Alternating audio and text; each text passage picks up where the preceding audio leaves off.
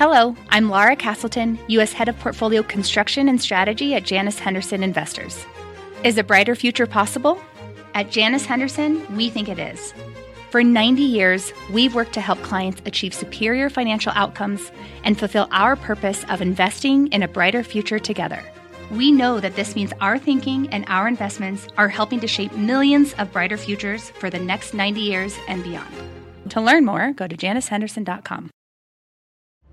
I'm Scott Wapner, and you're listening to CNBC's Halftime Report, the podcast, the most profitable hour of the trading day. We record this live weekdays at 12 Eastern.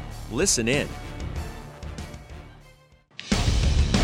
Carl, thanks so much. Welcome to the Halftime Report. I'm Scott Wapner, front and center this hour. Another tough week for stocks amid questions about just how far this correction might go. The investment committee debating your best moves in this still unsettled market. And joining me for the hour today, our investment committee, Carrie Firestone, Steve Weiss, Josh Brown, and Brian Belsky. BMO's Brian Belsky here on set too. Happy to have him. Check the markets. Dow's positive, highs of the day, 65 points thereabouts. S&P is now green as well. So you've had some buyers come in. NASDAQ is picking up the rear, and that's kind of the way it's been for the last couple of weeks. Josh, you've got some technical difficulties, as we would say. Dow, S&P, NASDAQ all below their 50-day moving averages yesterday. You've got sort of momentum has dried up, third negative week in a row. Russell's not doing well. So you can sort of pick the area of the market you want to pick on because there's a lot of places to look at. So I've been in the camp that this is seasonal and is what you should expect in the month of August. And I have a million charts that back that up. And I'm not ready to move away from that argument. If things get materially worse, I may be forced to rethink that.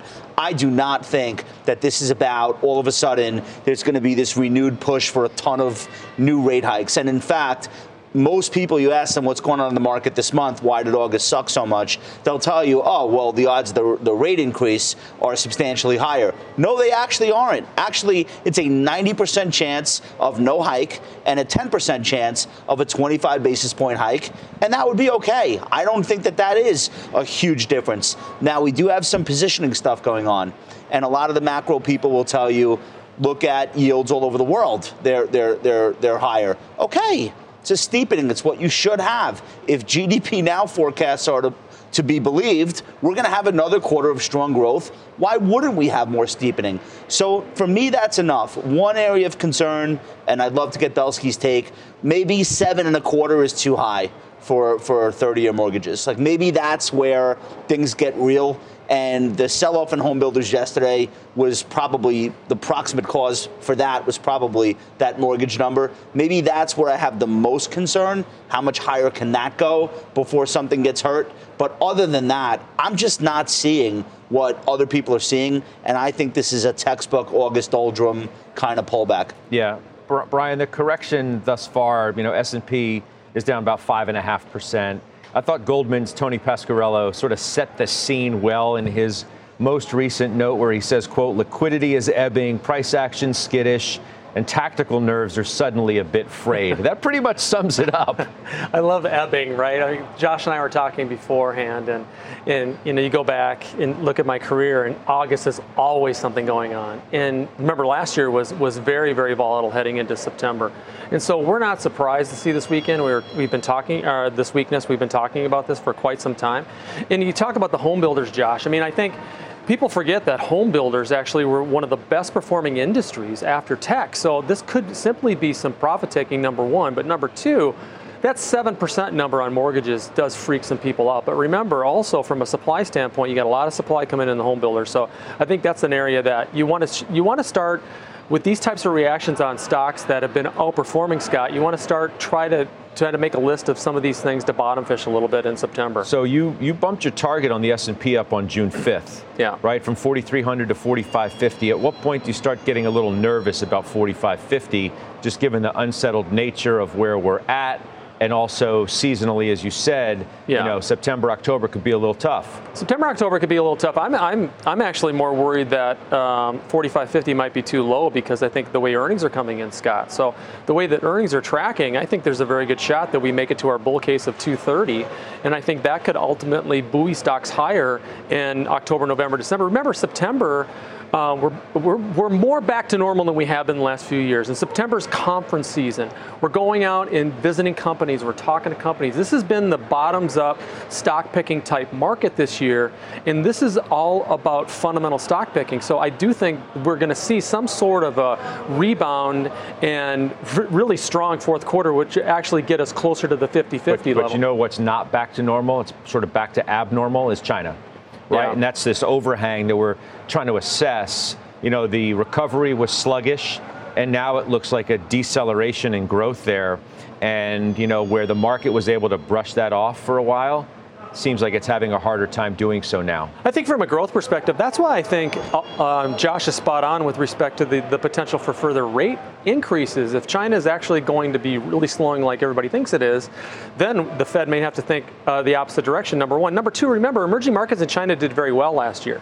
So this could also be part of the unwind on that side. But there's no doubt that there's massive fundamental and macro issues in China that we've been avoiding. Yeah, so Carrie, you know, Michael Hartnett over at Bank of America sort of sees this swoon, if you will, through the summer. Maybe you go to 4,200 late summer. But there are others who say, okay, and I think Brian is channeling this point of view as well, that even if you have some selling here and some profit taking in tech, that you get through the fall and it could be a little ugly like it typically is. And then you have a ramp, though. And you have a ramp into the end of the year that can still get you to some nice targets. Well, that would be quite a swoon if we go to 4,200, and we're not thinking that's going to happen. I suspect that people will start to take the opportunity with some of the tech names that they've missed to begin to nibble. It's interesting that it's a Friday in mid-August. The market opens down. A lot of Fridays when the market is down after a bad Thursday, that continues and it accelerates into the day. What's happened so far today is that we're seeing a settling down and people are coming in and buying. So obviously people are watching, investors are watching what's happening with these names that have led the market. And in general, as Brian pointed out, earnings were decent. They were better than feared. And if GDP is really in the 4 to 5% range or even higher, we're going to start to see that in earnings. You know, we're a consumer economy. If consumers are spending, which we've heard that they are and we see that they are, then you're going to have numbers that are going to give people encouragement to buy those names into 2024 because, you know, the market underneath the top names is not that expensive. You know, if you look at small and mid-cap names, they're 14 times earnings, and the multiple of the largest companies are coming down, even if, you know, Google, for example, and Meta are not very high multiple stocks. They're below the market multiple. So, I think that settling down right now is a good idea. It is healthy. It was what we needed to see with the mega cap names, and that's what we're experiencing. Yeah, but we can start also to see buying. I know everybody always says that, though. Well, it's healthy. It's what we needed to see, and until you're actually going through it, right? I mean, we all know that story. By the way, we've been talking a lot, Weiss, about, you know, the inability of the market to find its footing, so to speak, as long as interest rates continue to go up. You know, rates have been backing up. Now today, at least, they're backing off. Apple's been going down pretty consistently. Buyers coming in, though. It was red, now it's green. And it's no surprise that as those phenomena happen, it's enabled the market to turn a corner, at least as we come on the air here, and get back into positive territory. What do you think about that? Yeah, I think today is tied to yields. So that had been the story. So while I agree with Josh that the base case remains the same, which is that the Fed's done, inflation's under control, and the economy is strong, and it'll be no landing, soft landing. That's the base case. But there have been some nicks in that story recently. And the nicks are, will there be China contagion into the U.S.? Are rates too high, and will they stay higher for longer, which has been my base case? And then, is there going to be some softening? Is is what the Fed's done over the last year and change finally trickling into the economy, as well as you see student loans and savings? Savings have been completely depleted if you look at some of the data that's come out. So those are the nicks in the armor, and it's exacerbated by high volatility rather, and low volume in this seasonal period. So look, I think the market's okay but I think it's a great opportunity to trade the market in certain instances. Today being a perfect example. Meta was down, $9 or so I took the opportunity to buy a trading position in addition to the position that I had. As you may recall, I shaved it about a month ago. So you get opportunities to trade if trading is part of your expertise. If it's not, you're best off just buying and holding. But the other thing that's really hit home, and when you take a look at Apple, I think it's a prime example, is that people realized, hey, valuations were excessive, that the move in the market was multiple expansion, and by the way, some of these stocks did not deserve it, Apple, in my view, being one of those. So, look, I think at this point you'll be more realistic in valuations going forward than just a pure momentum market. This is going to take some work to figure out what you want PEs, to mega cap PEs have come in, obviously, as the stocks this month, for example. Yep. Apple's down 11.5%. Microsoft 6.5%, Alphabet 4.5%, Meta 12.5%, Nvidia 9.5%. Josh, you had to believe that there's so much optimism around those names that it wasn't going to take much more for buyers to come in. It's not like the stories have really changed. There's so much hype and optimism around AI and the positioning that these select companies have within that universe and where we think all of that's going. Buyers were going to come in. It's just, are you going to get enough buyers to come in to reverse some of that steeper selling in names like Apple, which, some have suggested could potentially trade back down into the 150s. Now, I don't know if you believe that or not. So number one, we're talking about stocks that are up between 50 and 80% off their lows from less than a year ago, last October. If we froze the market right now and you told everyone, sorry, we're closed until December 31st, nobody in those stocks would be unhappy with their year-end 2023 performance. What's more interesting to me is if we're really going to get the rotation. And, I was all on board with, okay, let's look at small and mid now. We had a really big run in the first half. Now let's pivot. And I wanted that to work for a lot of reasons. And it was working. You had this furious 15% rally for small caps, which had done nothing up until May. You had a lot of participation. I was with Eric Balchunas last night talking about ETF flows. All of the money was going into mid caps, or equal weight ETFs, which is really interesting. But then look at August. The small names are doing worse. The Russell 2000 is down 8% month to date. The S&P is only down 5%. So that narrative might hold true for the rest of the year, or it might already be over. And I'd love to hear what your take is on that. Can we look at other stocks besides the S&P 50? Well, Brian, to Josh's point, you're looking at small and mids, and you see attractive valuation. But that doesn't mean that attractive valuation means good buy now. Right. So let's talk about the rotation and the back to normal and owning all these other types of asset classes from SMID to value to GARP and all of this. So what we looked at this week was the 4 major pillars. So relative performance versus the big caps, relative earnings growth, the relative valuation, and relative operating performance. And from all 4 of those, especially performance, obviously, because they've gotten killed, in valuation, we're seeing multi-decade lows. So that tells us that, especially on the back end, on the operating performance of these names, small mid-cap, in terms of return on equity and free cash flow, they're amazing names. And so we do believe that you want to have exposure there. And clearly, August was all about long duration assets being penalized, tech and small cap. So we think actually this is an amazing opportunity to do your bottom fishing and your work on a fundamental basis, this mid cap world, and really start to add to that type of allocation. Do you think we're going to get to Josh's questions about a rotation, whether you're actually going to see it? Do you really think we're going to get it? And if so, why would you?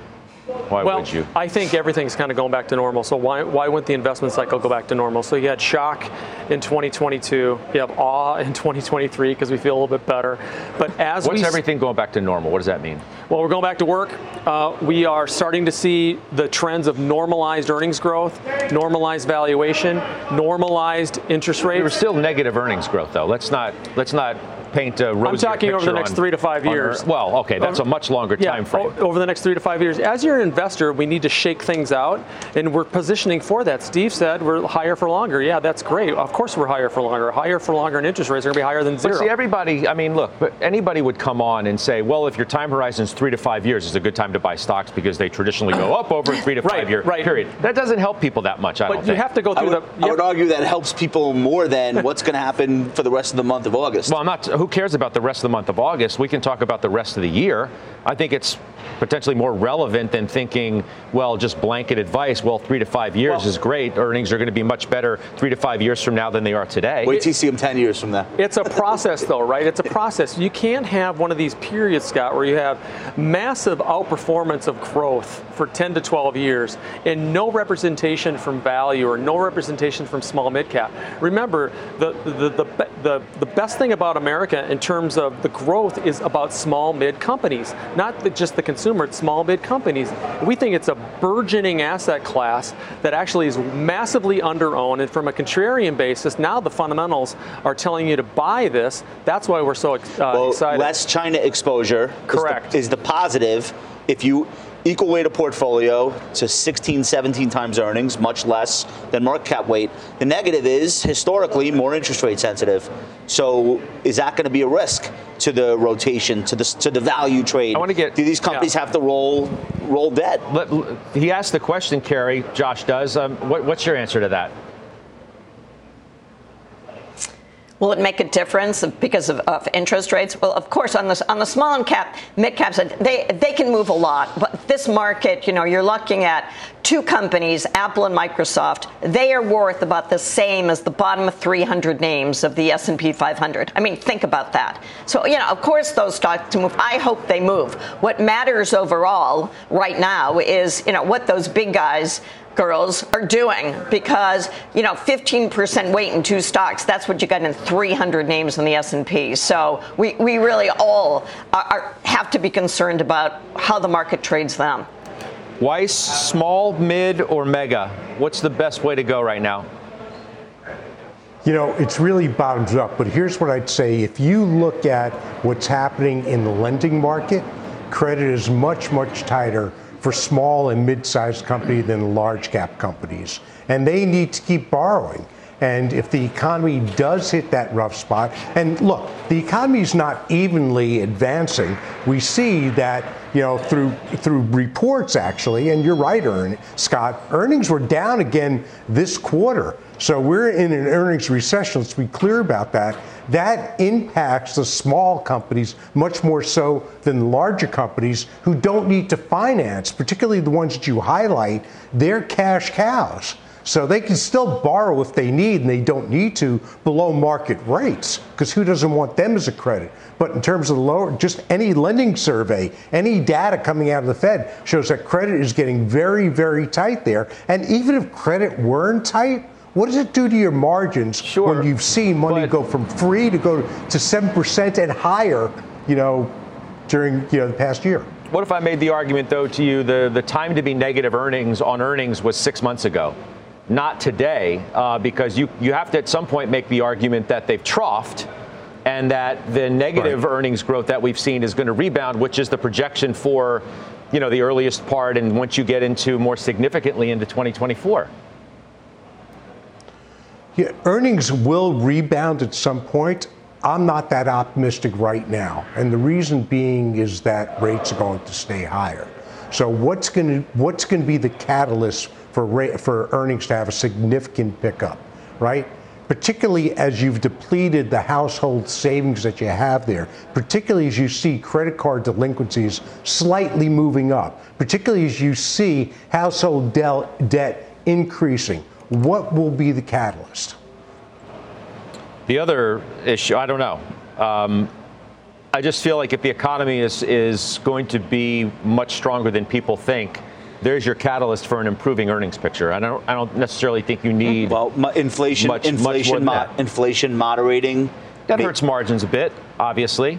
Inflation moderating is I'd say inflation has helped earnings, potential contributor to earnings troughing and then turning higher. Yes, inflation has helped earnings. That's part of. I think no. Let's all stop. Inflation has helped revenue.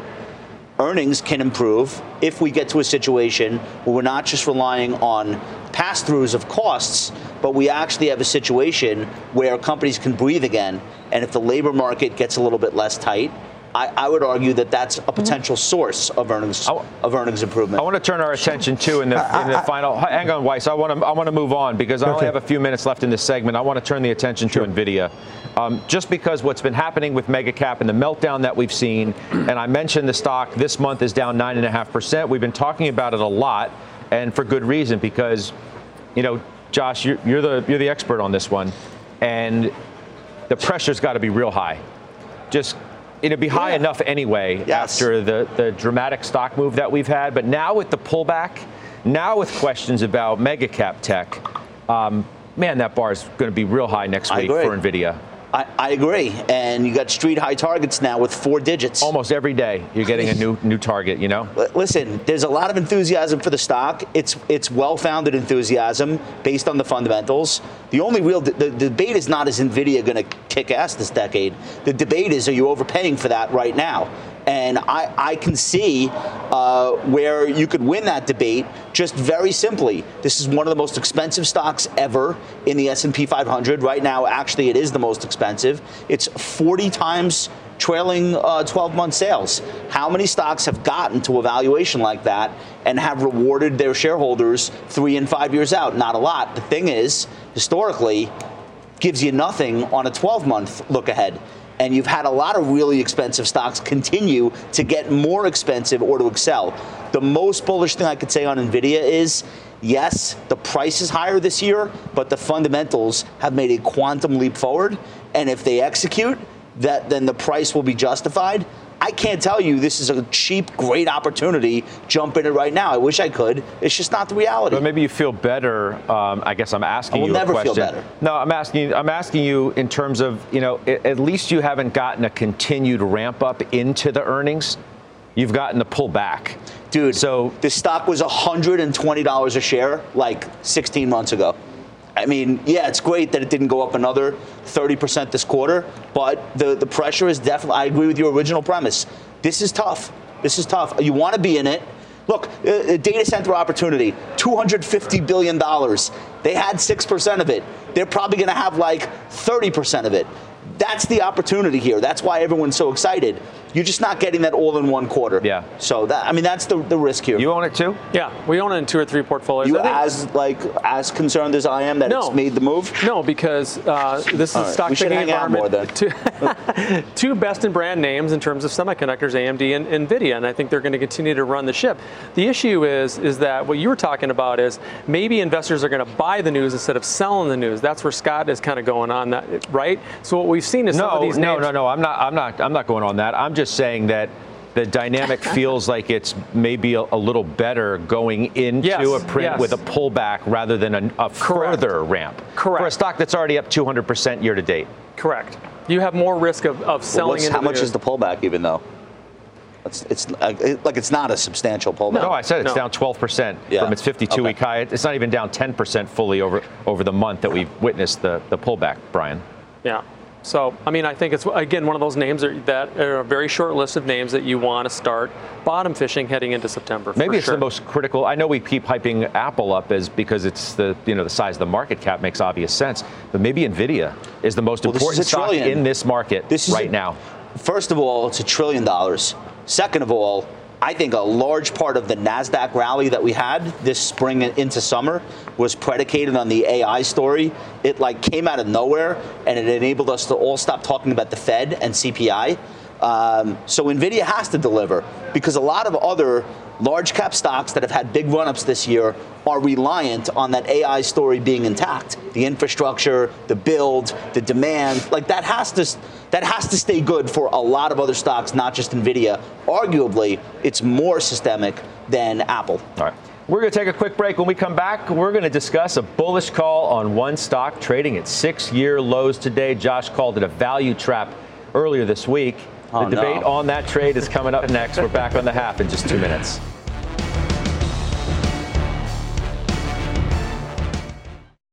Old Dominion Freight Line was built on keeping promises. With an industry-leading on-time delivery record and low claims rate, we keep promises better than any other LTL freight carrier because we treat every shipment like it's our most important one. Visit odfl.com to learn more.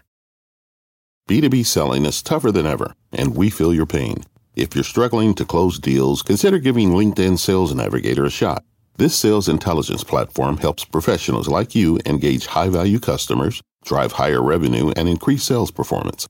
Sales Navigator also guides you in targeting the right buyers, highlights key signals such as job changes or which accounts you should prioritize, and uncovers hidden hot prospects so you can find those buyers that are most likely to convert. Fueled by LinkedIn's 1 billion member platform, Sales Navigator gives you the most up-to-date first-party data, enabling you to unlock conversations with the people that matter. Right now, you can try LinkedIn Sales Navigator and get a 60-day free trial at linkedin.com/halftime report. That is linkedin.com/halftime report for a 60-day free trial. Let LinkedIn Sales Navigator help you sell like a superstar today. Just go to linkedin.com/halftime report and get started. We're back on the half. Let's get to our call of the day now. It's Mizuho sticking with its buy rating on PayPal. They say the stock has more than 50% upside. Earlier this week, though, Josh said he wouldn't touch it. I think PayPal is a huge value trap. There are a lot of people that come on our show that talk about this as being cheap. I think Apple and Google Pay options are just absolutely draining their moat. It's at a 6-year low today. I still wouldn't buy it. Carrie, you own it.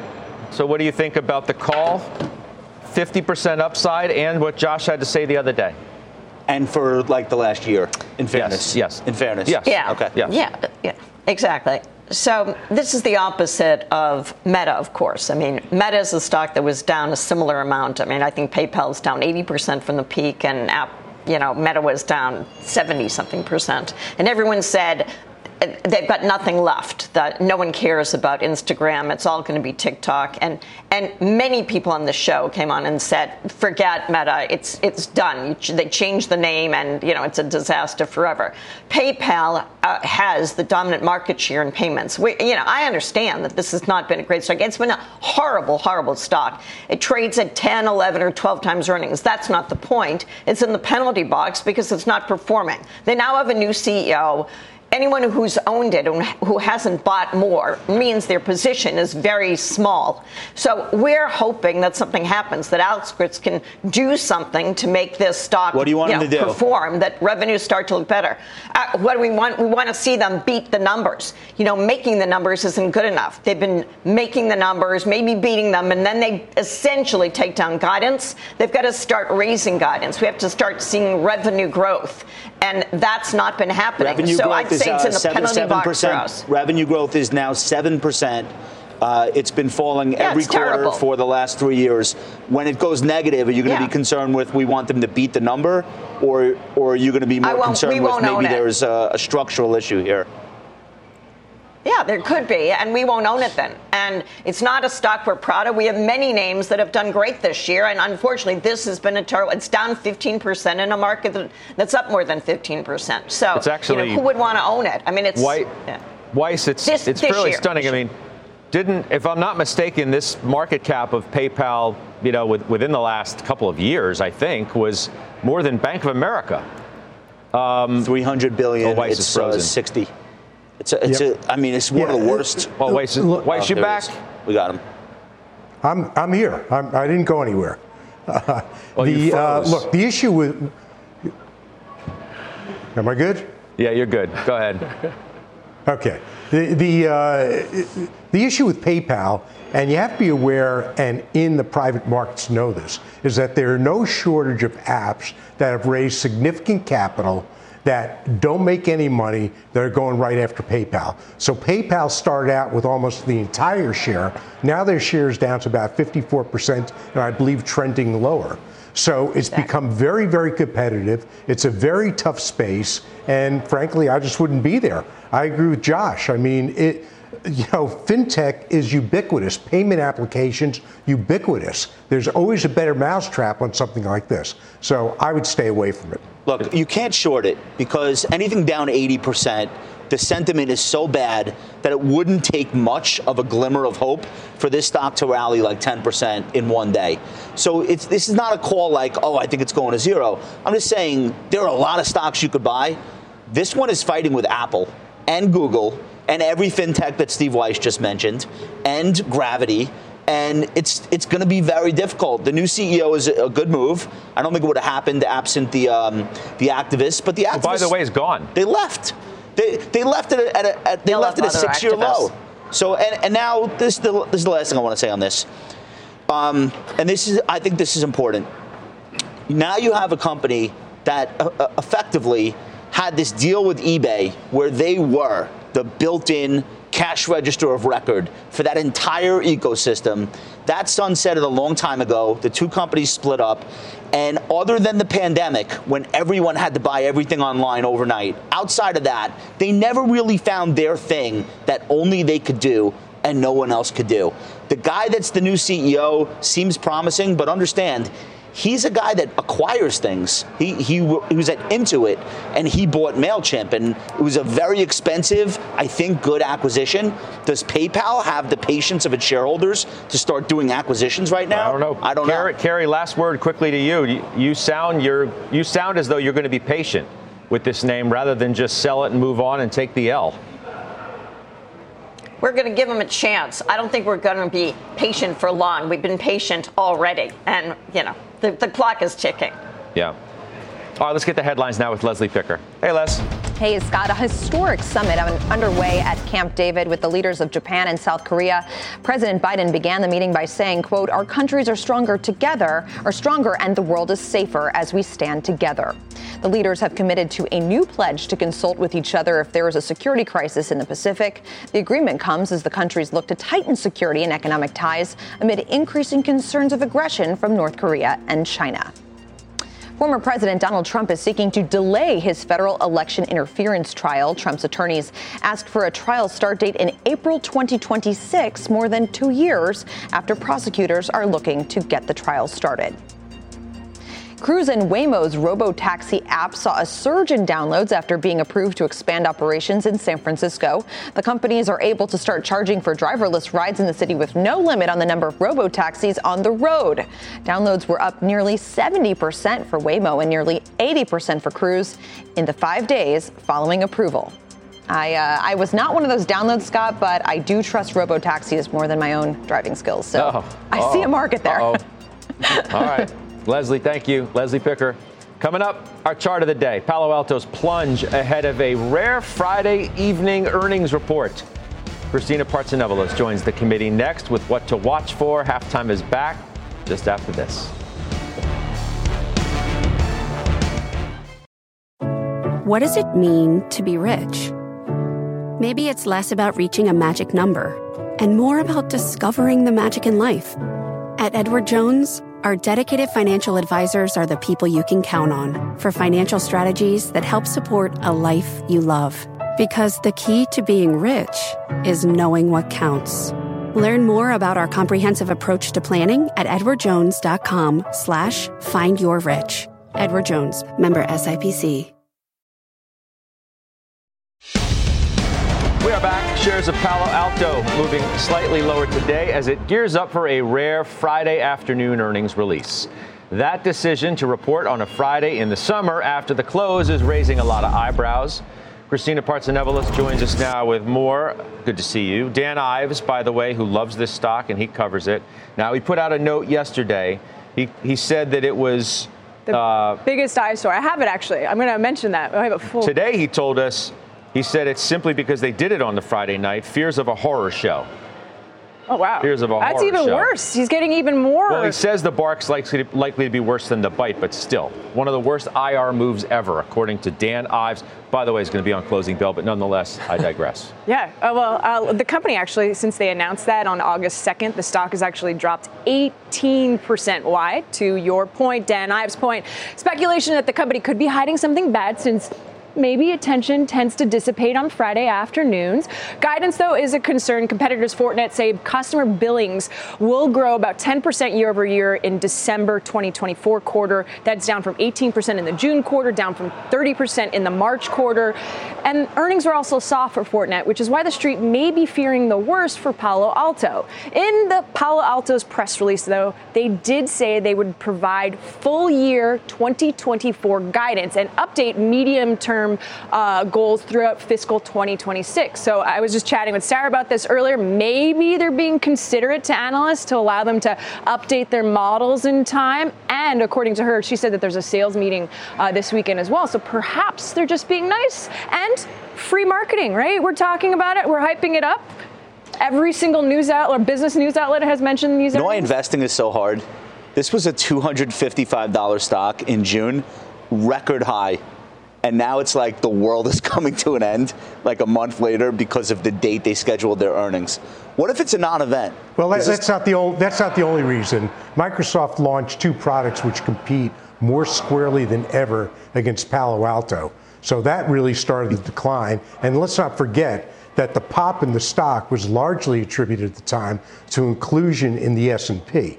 So there are other factors here. The momentum died, reversed, but Microsoft is a real threat. And then, as we just heard, you've seen some enterprise slowing in terms of spending. So it's not just that it turned on a dime for no reason. You got the stock.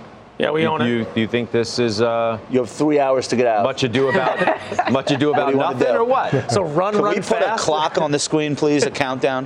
No, it's tough to say. I mean, they may be playing all of us too. I mean, that could be, but no, we own the stock. We believe in the product and the vision of the company longer term. Again, this is one of these things where this is a name that's going to probably fall into your lap, and you want to buy more after the dust clears. CrowdStrike's the name you like. Why?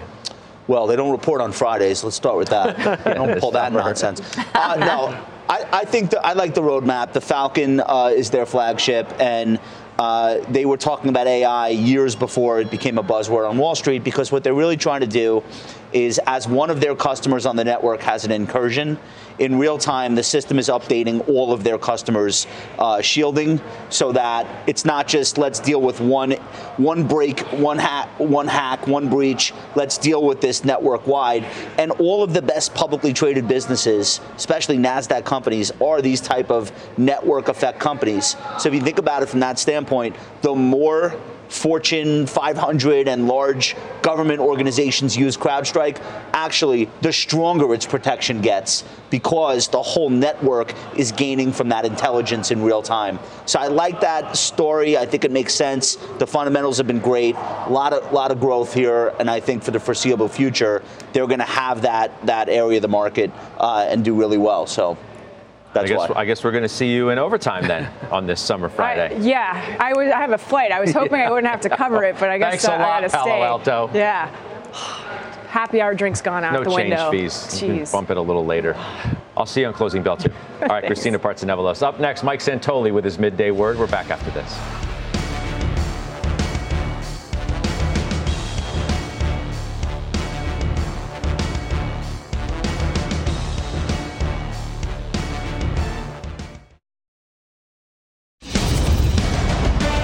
Our senior markets commentator, Mike Santoli, as you see, is here with us now. So we have some buyers come in. You figured it was going to happen at some point. You figured it was going to happen. Maybe you would have understood the circumstances when you finally, after yesterday's action, started to click to some oversold conditions. And then 4.25 ends up being this level in the 10-year. Clearly, everybody's watching. They had the trades preloaded. Also, a 5% drop from the high is kind of where things, if you believe it's a bull market, where you start to say the odds go in your favor. Obviously, nothing is settled today. We don't know if this stabilization is going to continue, but it shows you that it wasn't at least kind of a one-way down ticket all the way into Friday's options expiration, at least not as of right now. Yeah. So, we're thinking about NVIDIA. Apple has a nice bunch of buys come in, so it goes green. You fellas are going to be hosting at 6 o'clock tonight, taking stock, right? Yeah. What are we looking to do here? They're letting us do it again. I mean, we have a long time to figure that out, I guess. But NVIDIA is going to be one thing, and we might actually debate it. I think we are going to. I think it seems from the early meetings about tonight's show there might be a debate. There's a lot. This is actually a pretty good week. There's a lot of stuff that's gone on. We're going to give you the Santoli Brown rendition of it and look ahead to next week. So if you're hanging out tonight, get the party started a little bit later. Finish with us 6 to 7 o'clock. Visual aids on CNBC. Palo Alto may be a significant part of the story tonight. See what happens. We're going to have something fresh to work with. What do you make of that, by the way? Just this Friday night earnings earnings Look, I think it's probably just a one-off circumstantial thing for company-specific reasons. I was saying earlier, there was a time you didn't know when companies were going to report exactly. It's not like now everything is stage managed. I also remember a couple of companies used to report during the trading hours. National Semi, they would just throw a tape bomb out there. Yeah. Nobody complained. They only do it now if it's a mistake. Yeah, exactly. Yes. All right, you'll be looking. Then you got to file the 8K really fast. Yes, exactly. All right, guys. Well, break a leg tonight. All right, thanks a lot. Look forward to that. That's Mike and Josh. They'll be 6 o'clock taking stock. Up next, some committee moves in tech. We hit those after the break. Heard one of our committee members was making a few moves today. He's Bill Baruch. Some fresh buys in tech, which is why he is joining us now. It's good to see you. So you bought more Apple, right? You trimmed it late July. Why now? It's taking advantage of this pullback, I suspect. Yeah. Thanks for having me on, Judge. 10% from where we sold it. It's moving down pretty good into, I like to look at the broader market right now, too, as a measured downside from where we've seen here this sell-off. You talked about PayPal earlier in the segment, and who's eating PayPal's lunch is Apple. They're eating into that with Apple Wallet right now. I think their diversification of revenue streams is getting a little unnoticed, and then spreading into emerging market economies is definitely something, too. Another A is on your list. You sold Adobe on July 27th, but now you've bought it back. Yeah. We're actually buying it back roughly where we sold it. This stock has held up extremely well through all of this volatility. We're doing a couple marketing projects with outsourced marketing companies, and everybody's using Figma. I like where Adobe's positioned across the space and creativity. But momentum behind this name has done really well, too. And lastly, a name that Josh knows very well, and he can opine on it after I bring it up, Oracle, the new buy. Why? Yeah, Oracle's a new stock we haven't owned, and it's done tremendous this year. They're arguably one of the top earnings beats this year. Have done well since that June report. Have held really well out above there. I'm trying to find the companies that have done really well in earnings this year. Maybe not Apple so much, but and I think the momentum will be there. I'm looking again that measured downside when this rate of change in the bond market stops. I think that we're going to see tech be able to start moving higher, and I want to own the leadership. Josh, Oracle? I like the stock. I sold it right around here. It's not a stock that I've taken off my radar. I continue to follow it. I'd probably get more interested on the next breakout. I think it's in for some consolidation. This is a stock that's made a huge move. It went from being one of the cheapest large cap tech. Now it's a 37 PE. It's among the more expensive. Deserved because they've been executing.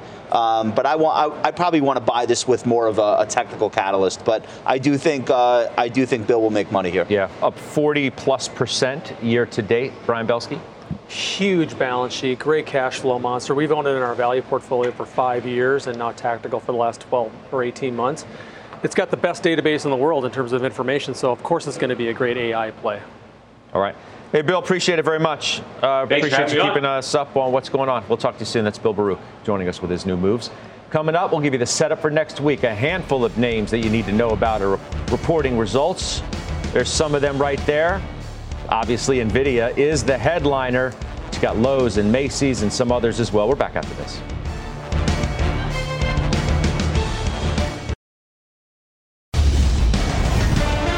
Another big week coming up for earnings. Autodesk is on our list, and it's on yours too, Carrie.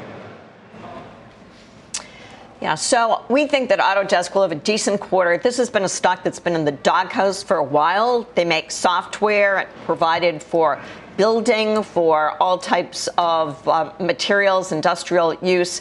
And it's time that the stock starts to turn around. It's really built a base. So numbers are starting to come in better. This quarter will be up quarter. By next year, they should be in the double digits for both sales and earnings. And so, we think the number's going to be reasonably good. But it's about the guidance. It's going to be really about the guidance. And if they see that there's an improvement. Yeah, okay. Of course. Brian, Medtronic and Lowe's. A couple great value names. Medtronic has been an area that is stock that's really focusing on their organic growth. Lowe's has been a great stock in terms of delivering earnings and dividends. So it's names that we've owned for a long time. Weiss, Dick's Sporting Goods. That's next week as well, right? Tuesday. It is. Look, the stock's been a phenomenal stock. It's probably been one of the best acting retail stocks there is. But, 150 is sort of my price target. It's about 10, 11 times earnings now. That sounds cheap relative to the market, but it's really not that cheap. So I can't really tell you if I'm going to be there when they report or not because I'm so close to the price target. Josh, and But I have no reason to believe that they won't have a good quarter. Okay. Josh, you mentioned at the top, Toll Brothers. You mentioned sort of your concerns around housing. What's your view of housing stocks right here? Just given where mortgage rates are, these stocks had that really big run. Now what? I think that we asked all year, I don't understand why isn't 5% mortgages hurting these home builders. Then we asked it at 5.5, then 6, then 6.5. Apparently the magic number is 7.25. I don't know why, but that was the point at which the bulls took profits or the bears came in or some combination. I think these stocks will catch themselves before this correction really becomes something more major, only because of the supply-demand dynamics and the demography at play. None of that changes no matter what you do with mortgage rates. So I'd be more looking to buy these stocks on weakness than take profits at this point. All right, quick break. Final trades are next.